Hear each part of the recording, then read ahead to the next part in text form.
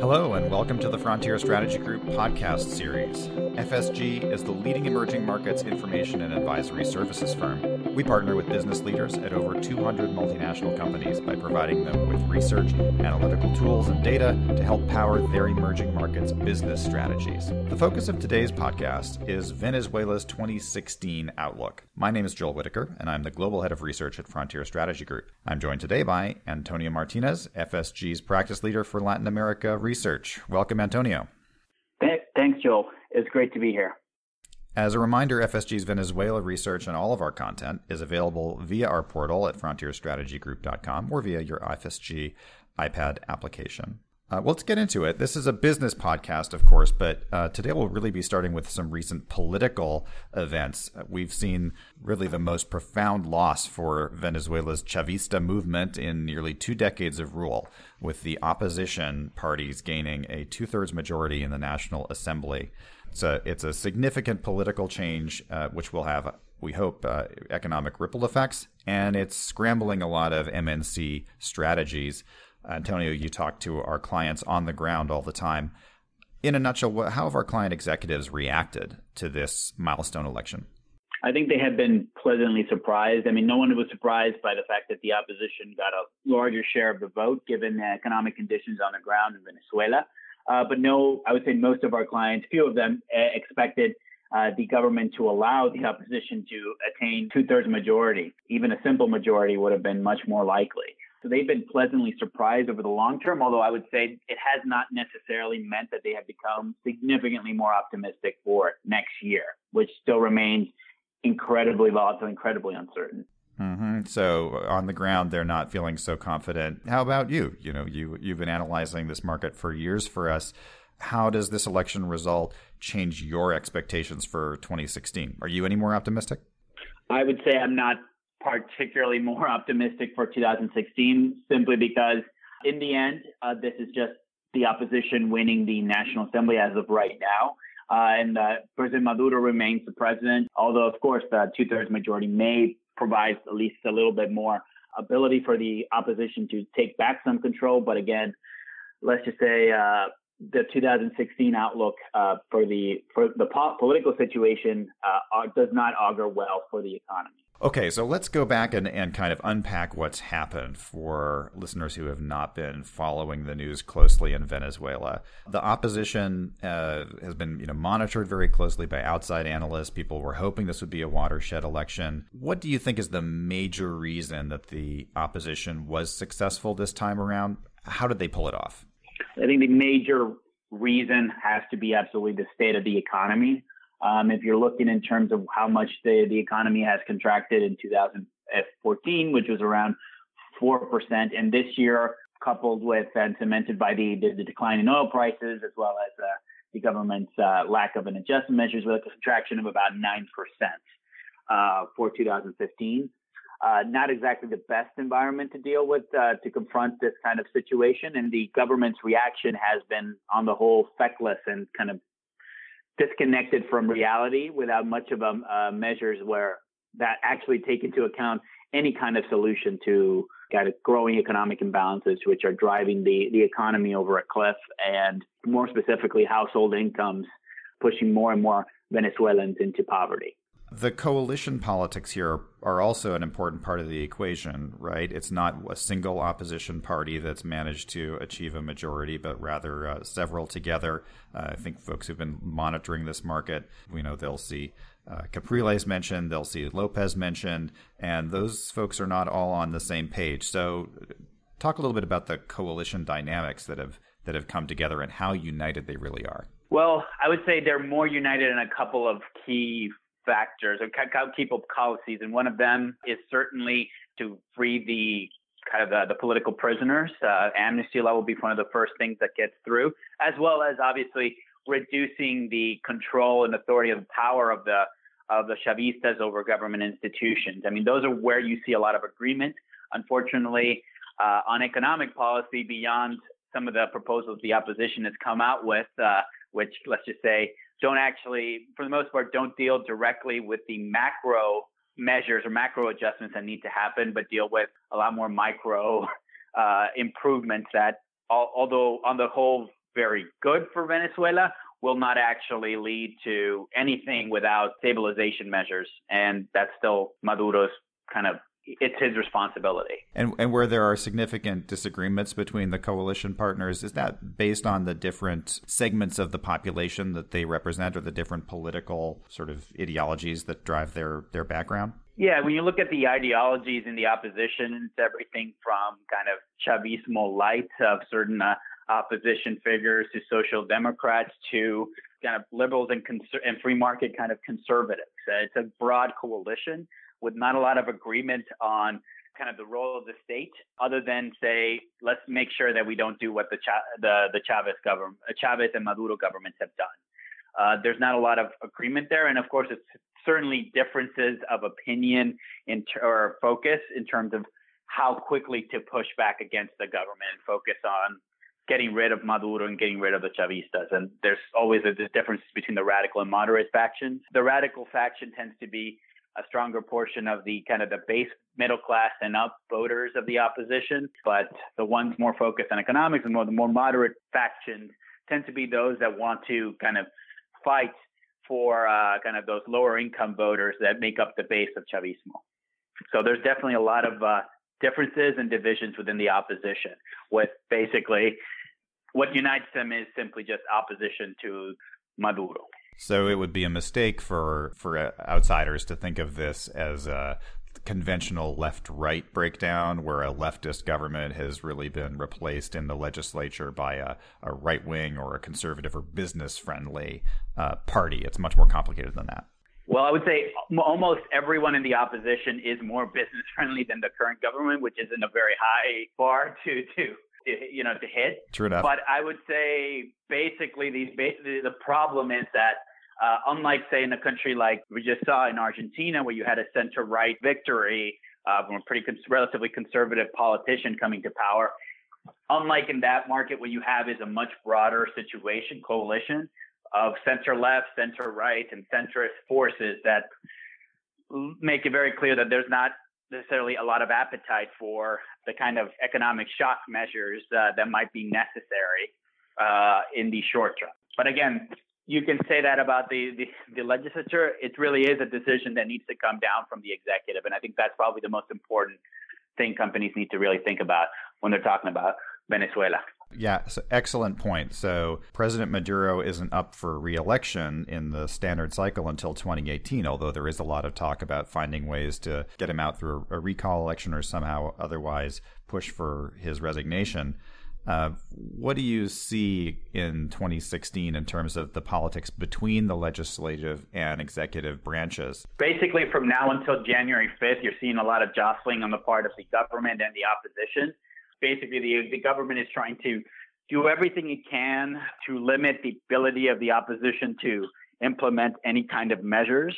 And this is everything from setting up a kind of a parallel communal legislature, unelected legislature that would, to some extent, try to circumvent some of the powers of the National Assembly, to basically packing the courts, among other measures.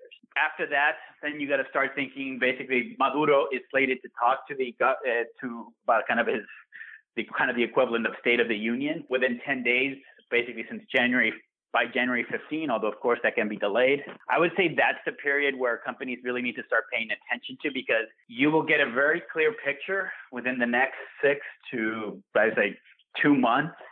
weeks to 2 months of whether or not the government is going to move towards some kind of negotiation with the opposition to implement necessary economic reforms, or you're just going to see higher contestation.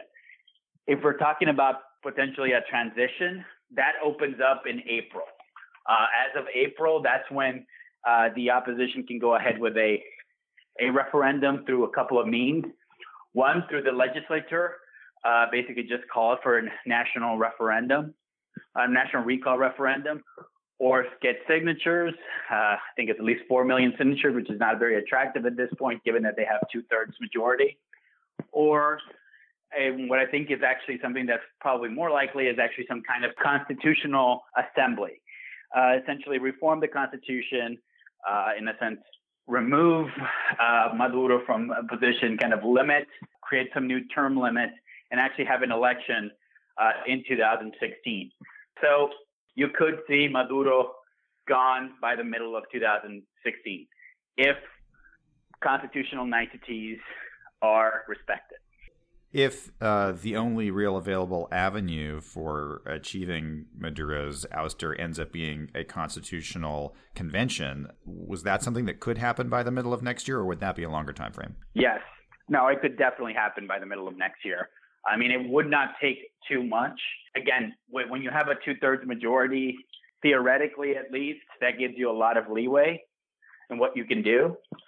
But again, it has to kind of come to the mindset that I expect that the government is going to do everything it can to delay that, as they have in the past, or basically put up as many obstacles in the way. And the problem is, it's not as if in these economic circumstances, Venezuela has a lot of time in its hands to deal with its economic issues. In the fourth quarter of next year, you have basically Venezuela owes about $10 billion in sovereign debt that it needs to be paid. That's going to be very difficult to see them not default. And in a political environment of a lot of acrimony between the opposition and the government, let's just say prospects for economic reform are not good at this point. Yeah. So the economic clock is ticking even faster than the political clock. Yes, and it's not immune by anything but what's happening between the government and the opposition. Honestly, at this point, it's become very clear that nothing.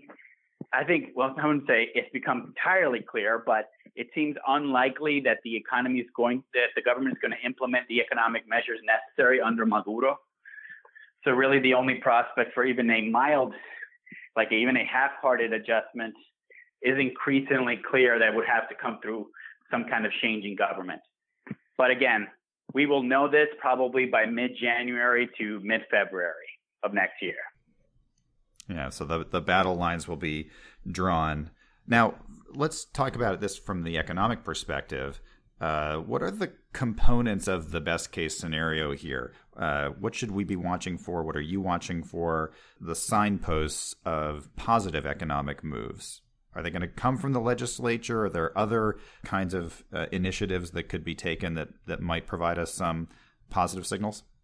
If you want the best kind of outcome in the short term for the economy, it is that the opposition and the government over the next few months negotiate kind of an agreement to implement some of the economic reforms that we've talked about for many years, deal with the multiple exchange rate system, deal with the very high fiscal deficit, as well as price controls to kind of at least get the economy running back to normal, coupled with basically the government allowing or giving more political space to the opposition, particularly in terms of its representation in other government institutions such as the Supreme Court and the Electoral Commission. That is the best case in the short term, because then you would actually get these reforms made and you would have a certain level of political stability.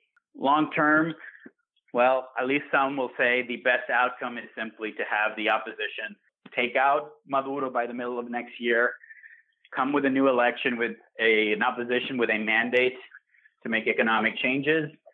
And then you have a situation where the government that new government is able not only to implement macroeconomic stabilization, but really pro-business, pro-market reforms that get the economy on a very high growth path again. So on those near-term issues, let's come back to two of them, the reform on price controls and the exchange rate, the very complicated exchange rate structure. Those are two critical aspects for international companies to have a kind of normal way of doing business with such an important market like Venezuela. But politically, there are winners and losers when you make a change in those areas. There'd be some pain associated with the proper orthodox economic reform. How is that political dynamic going to play out in a legislature where the opposition may have a majority, but it has fractures within itself? Well, actually, the opposition, and this is kind of interesting, in terms of the policy proposals that the opposition has kind of muted that they will try to attempt, on issues such as pensions, property, rights for people who have received government housing, other measures in terms of kind of focalizing certain subsidies.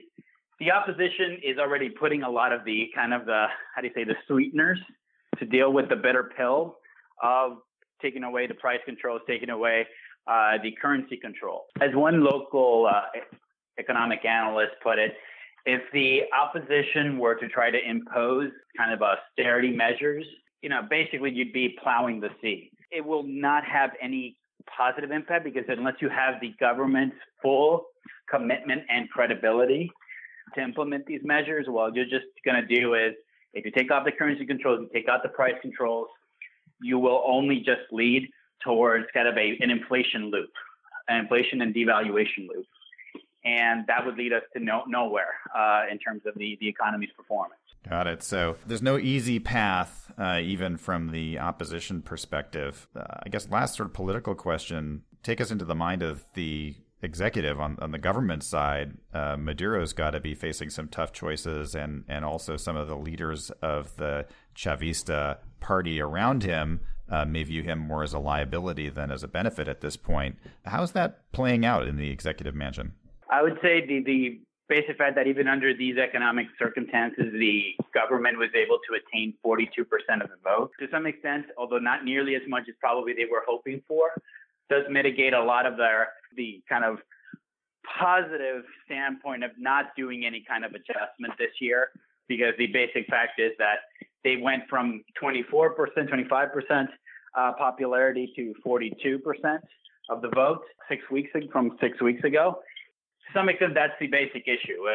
If Maduro was confident of his position, he would go very quickly towards making some kind of agreement with the opposition because, again, if he can at the very least limit the prospects for a recall referendum, 3 years is more than enough time to get the economy back to growth and in a better position if you make the kind of hard decisions now.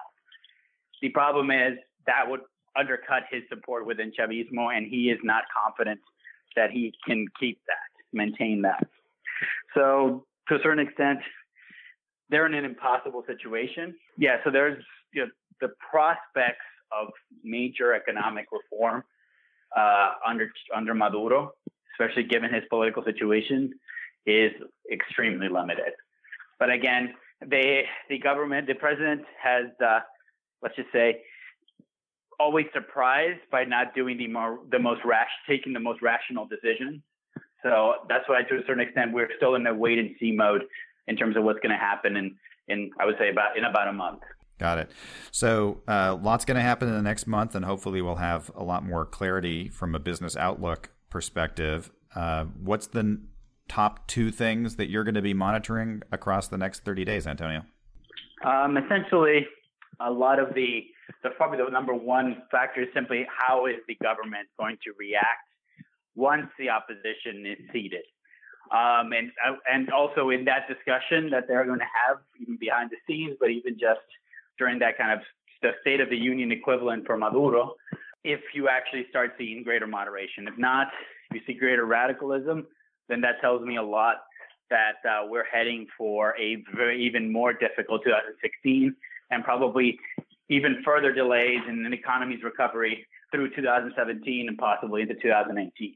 If I'm looking at another factor, is obviously also what the opposition is going to try to implement, even beyond some of the kind of more political questions around basically amnesty for political prisoners. The government and the opposition are going to be fighting against each other to avoid any political cost from an adjustment. And what companies need to really be very clear on is, okay, let's see how the population reacts to the opposition strategy, whatever it ends up being, and whatever the response of the government will be over the next few months. Well, Antonio, thanks for taking us through this with that level of clarity. It's a complex situation. The one thing I think we do know is that 2016 is not going to be business as usual in Venezuela.